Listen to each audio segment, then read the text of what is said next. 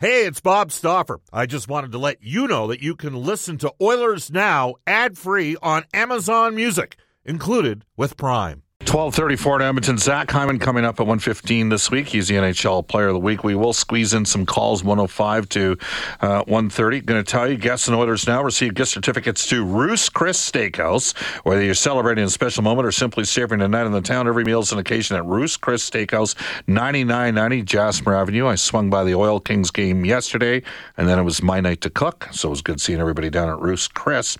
Tuesday through Sunday, they're open from 5 until 10 p.m. Tell Chris and Chef Eltuff and Brendan and the gang that Oilers Now sent you. Before we go to John Shannon for Legacy Heating and Cooling, this text comes in saying, Bob, a couple of weeks ago, I was fairly impatient with the team.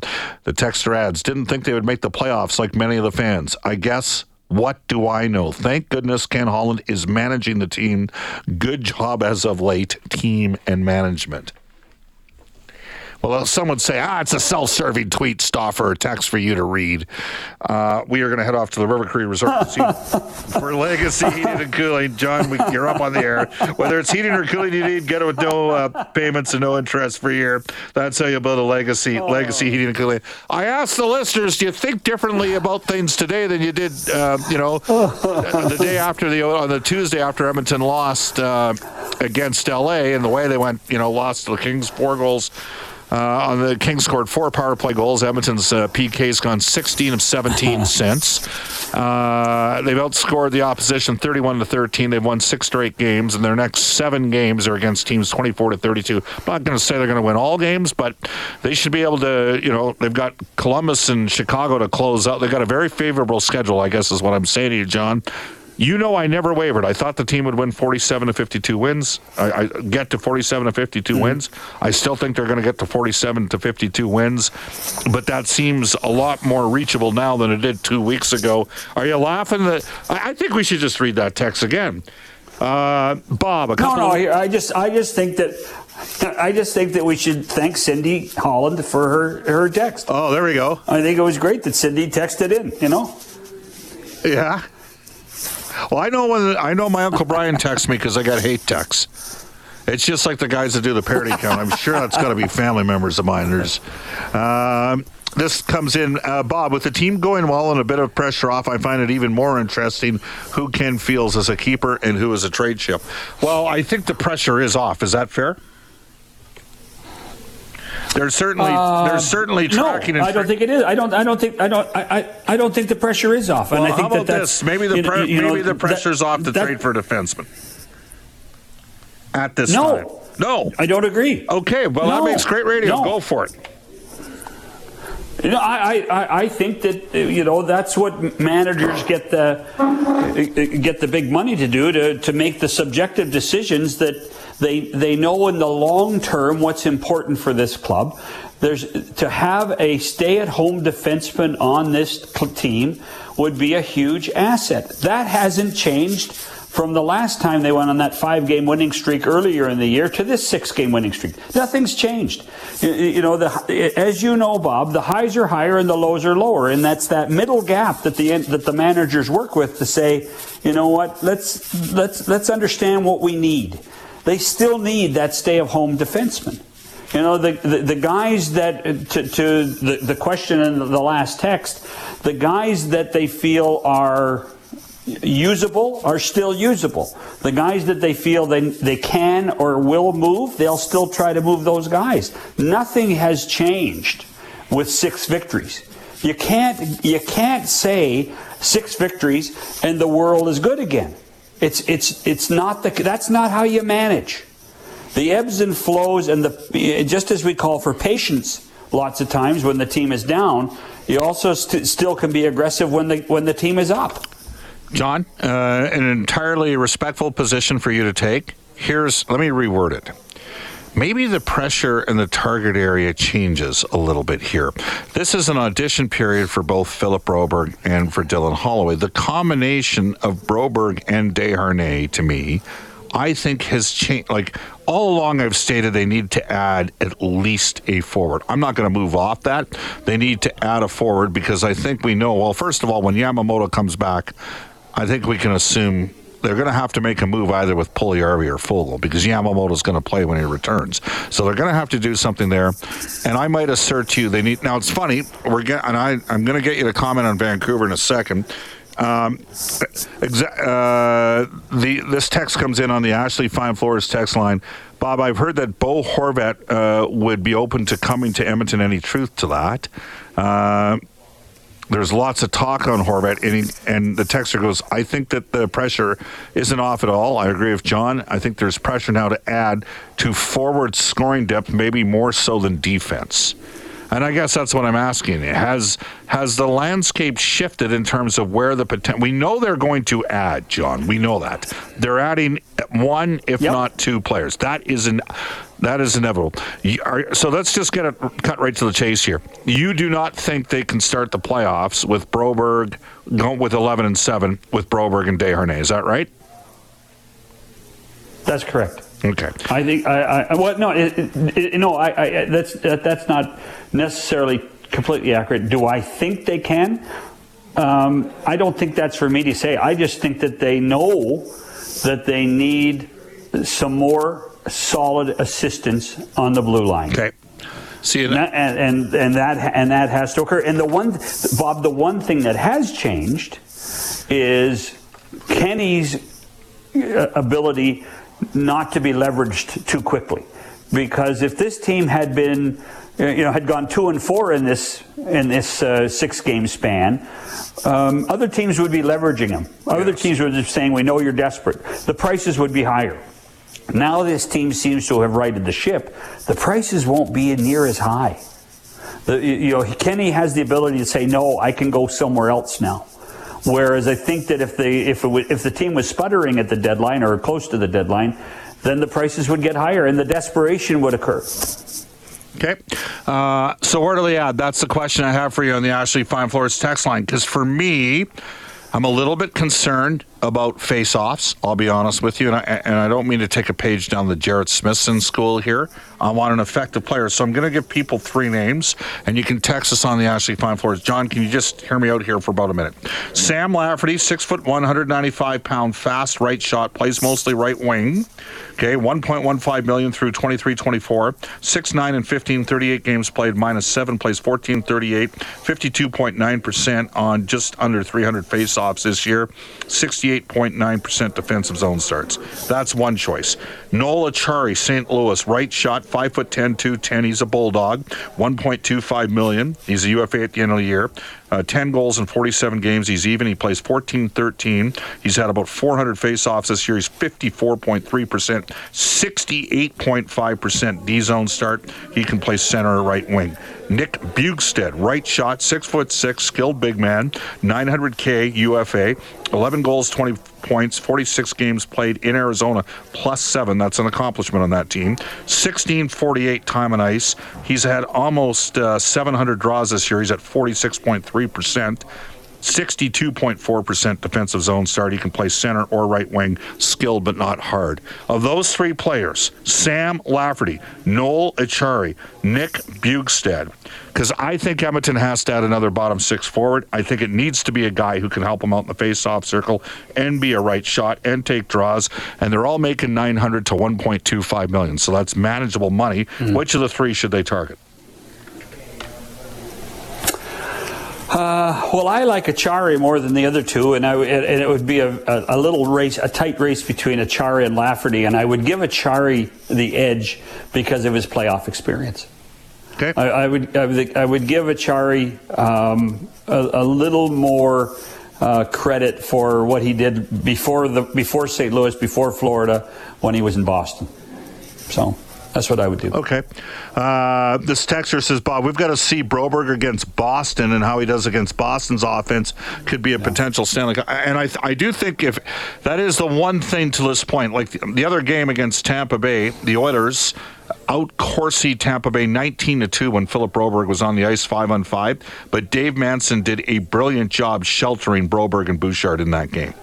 And I think it's fair to say, if you're of the school, no, Bob, the Oilers still need to add on defense. The reason why it is a little unsettled is because, for the most part, Dave Manson has sheltered Broberg and, for that matter, Vincent Desharnais. Yeah, and the one thing I would couch everything with on the defense is with Desharnais and with Broberg is it's still a small sample size. We're not talking 40 games. Desharnais has been a really pleasant surprise. But we're not even into double digits yet, and he had some tough moments against Vancouver on Saturday. They cut him back down the stretch of that game. Which is why you go with 7 defensemen, right? Yeah. What's going for him is he's at 26. He's mature. He knows what it takes to get to this level. Now he has to make sure that he doesn't try to do too many things and keep the game simple. That's what he has to do. What happens is you get into that moxie from going from making 75 G's to 750,000 G's, and then you start thinking you're Bobby Orr. And so now play the game simple. He's here for a couple of reasons: his size and simplicity. And if he can do those things, he can stick around. If he starts to get fancy, then you have to be concerned about that. And that to me just takes time. Knowing the role, taking time to understand what goes on the ice. But there's no question he's been a pleasant surprise. That should not deter this organization from going and getting somebody to contribute defensively, because you know as well as I do, Bob, if this team is going to make the playoffs. If this team makes a long run, you're going to need 10 defensemen anyway. Yeah. 10. So go get one and use him and make sure that he can fill the void on the defensive side of the puck. All right. Ryan in Red Deer says, Bob, I agree that McLeod is not ready to be a third-line playoff center yet. I didn't say that. What I said is I would add another. You said that, Bob. Yeah, there we go. I can radio myself on my own show. They need a better face-off man and penalty killer. I'd also like to see the Oilers add a Luke Schenn type D-man. Well, Schenn makes sense because of the price point. And that's where I'm. The 3 players I suggested all make under $1.25 million. You got to find a way to make that work. And I like Schenn because of the price point as well. It's a good suggestion on Schenn. John, and I think we talked about Schenn 3 weeks ago. We did, and I want to circle back to Schenn and the Vancouver Canucks. Is Jim Rutherford a friend of yours? Yes, I think so. Okay. Are you surprised how this has played out with Bruce Boudreau? Or are you of the school, doesn't matter how you fire somebody, they're getting fired, it's never easy, or should have been handled better from a Vancouver perspective? I'm disappointed the way things worked out. The whether Bruce should be fired or not is not for me to say. How Bruce was fired and how much news was out there for 7 to 10 days beforehand was certainly disappointing. And I in talking to people today, I think Bruce is actually in a better part in his life today than he was Saturday night at 10 p.m. Pacific time.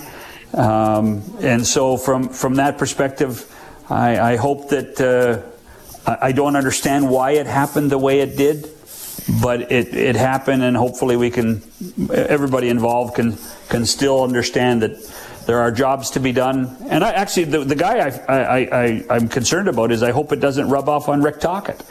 Rick Tockett's got a tough job now.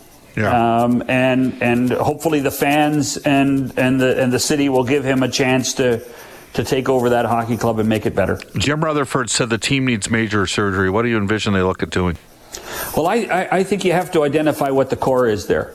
And I think I'm not going to talk about Bo Horvat because I think they've already made a decision on him. But if you look at their core at Miller, Elias Pettersson, Quinn Hughes, Kuzmenko, who they need to get under contract, I think you have to make a decision on what part of the core is going to disappear, because you're going to have, in order to try to do the major surgery, in order to get some pieces back to help this team turn it around.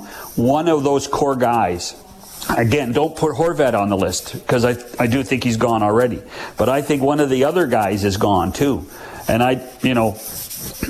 don't be surprised if one of I guess I'd only be surprised now if Pettersson was that guy. I don't think it'll be Pettersson, but in anybody else, it wouldn't surprise me. John, I got to tell you, so I've been privileged enough to do this job for 15 years where I've traveled around, and the Oilers have had some tough miles. Like, we've had some tough years. Yep. I don't know, like, and I said earlier in the show, I said it's never as bad as people think it is, but it's never quite as good as people think it is when a team's going well as well. Like, there's always something going on.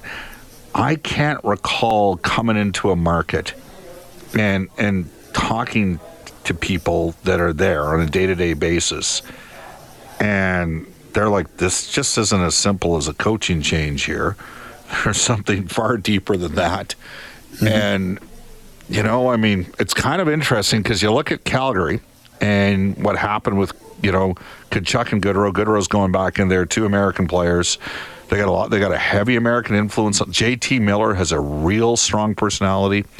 Is that part of maybe why Rick Tocchet's the guy that's going in there with JT Miller, do you think? No, I think it's more just relationship with Patrick Allvin and Jim Rutherford from their days in Pittsburgh. Mike Sullivan was the head coach. The Penguins won 2 consecutive Stanley Cups with Jimmy as the general manager. Rick Tocchet was around there. There was always a good direct communication between them. And I think that's when Jim Rutherford, what every manager does, and you know this, Bob, when they get fired or move on to new jobs, they have a list of people that if I get another job, I'm going to bring him in with me. Yeah. And I suspect from the beginning, once that it realized, and I think he realized very early that Bruce wasn't his guy.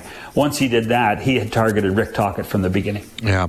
Demko will get healthy. I think he's a good goalie. He obviously struggled early this year. The team has, defensively, there's not great structure and process. This is where we mentioned Brad Shaw left Vancouver and went to Philadelphia, and Mike Yeo went in there, a guy that's... he's gotten lots of opportunities in the league, that's for sure. The penalty killing, I mean, they only took the one against the Oilers and gave up a 2-on-1 goal off the rush against the league's best power play. Like, it's... Yeah. This is a team, I think it's still in the top 10 in goal scoring. It's 10th. So they were 10th going into that game, yeah. Yeah, so there's no problem scoring goals for the Vancouver Canucks. There's no problem scoring. But they're 31st in goals against and 32nd in save percentage.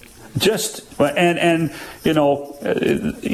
2 goalies, Spencer Martin and Colin Delia, they're just not ready for this.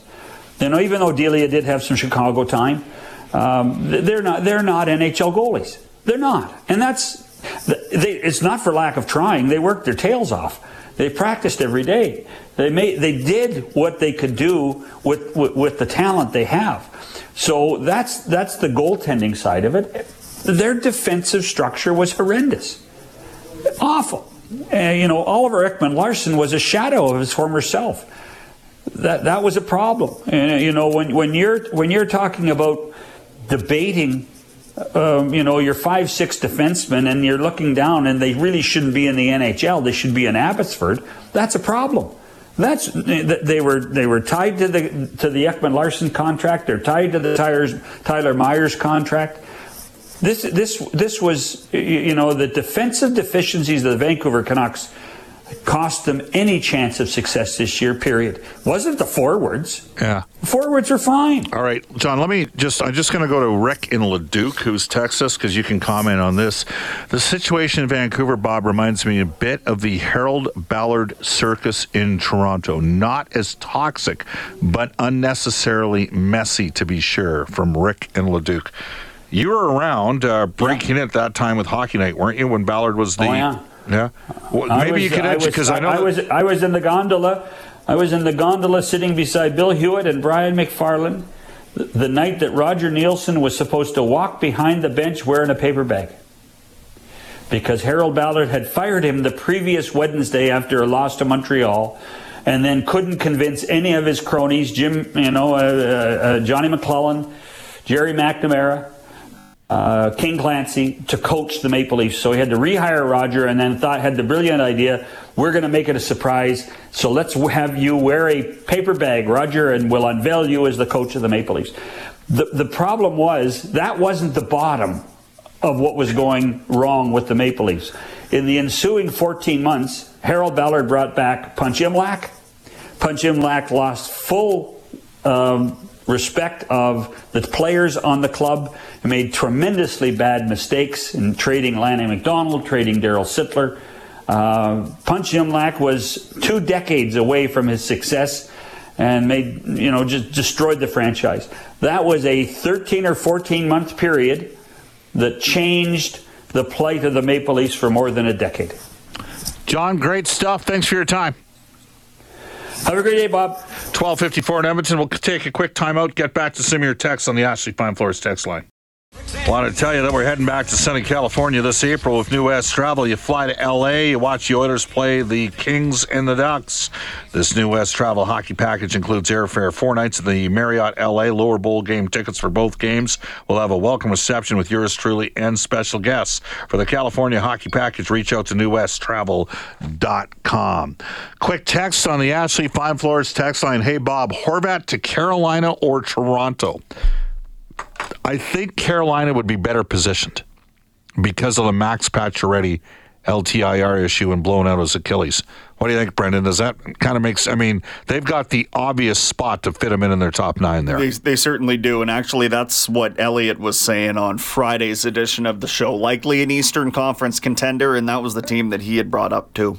Yeah, I mean, he is intriguing. You're talking a couple of $3 million guys going the other way. And I got time for Schenn, too. Who doesn't have time for Luke Schenn? But anyhow, off to a global news weather traffic update with Randy Kilburn. And when we come back, we're going to open up the River Cree Resort and Casino hotline for about 10 minutes, 780-496-0063. The Oilers have won 6 straight. Do you feel differently about them right now? And also, what should they target? We know they're going to do something. Do they still look at adding a D, or would you shift the focus to a forward? You can text us or reach us at 780-496-0063.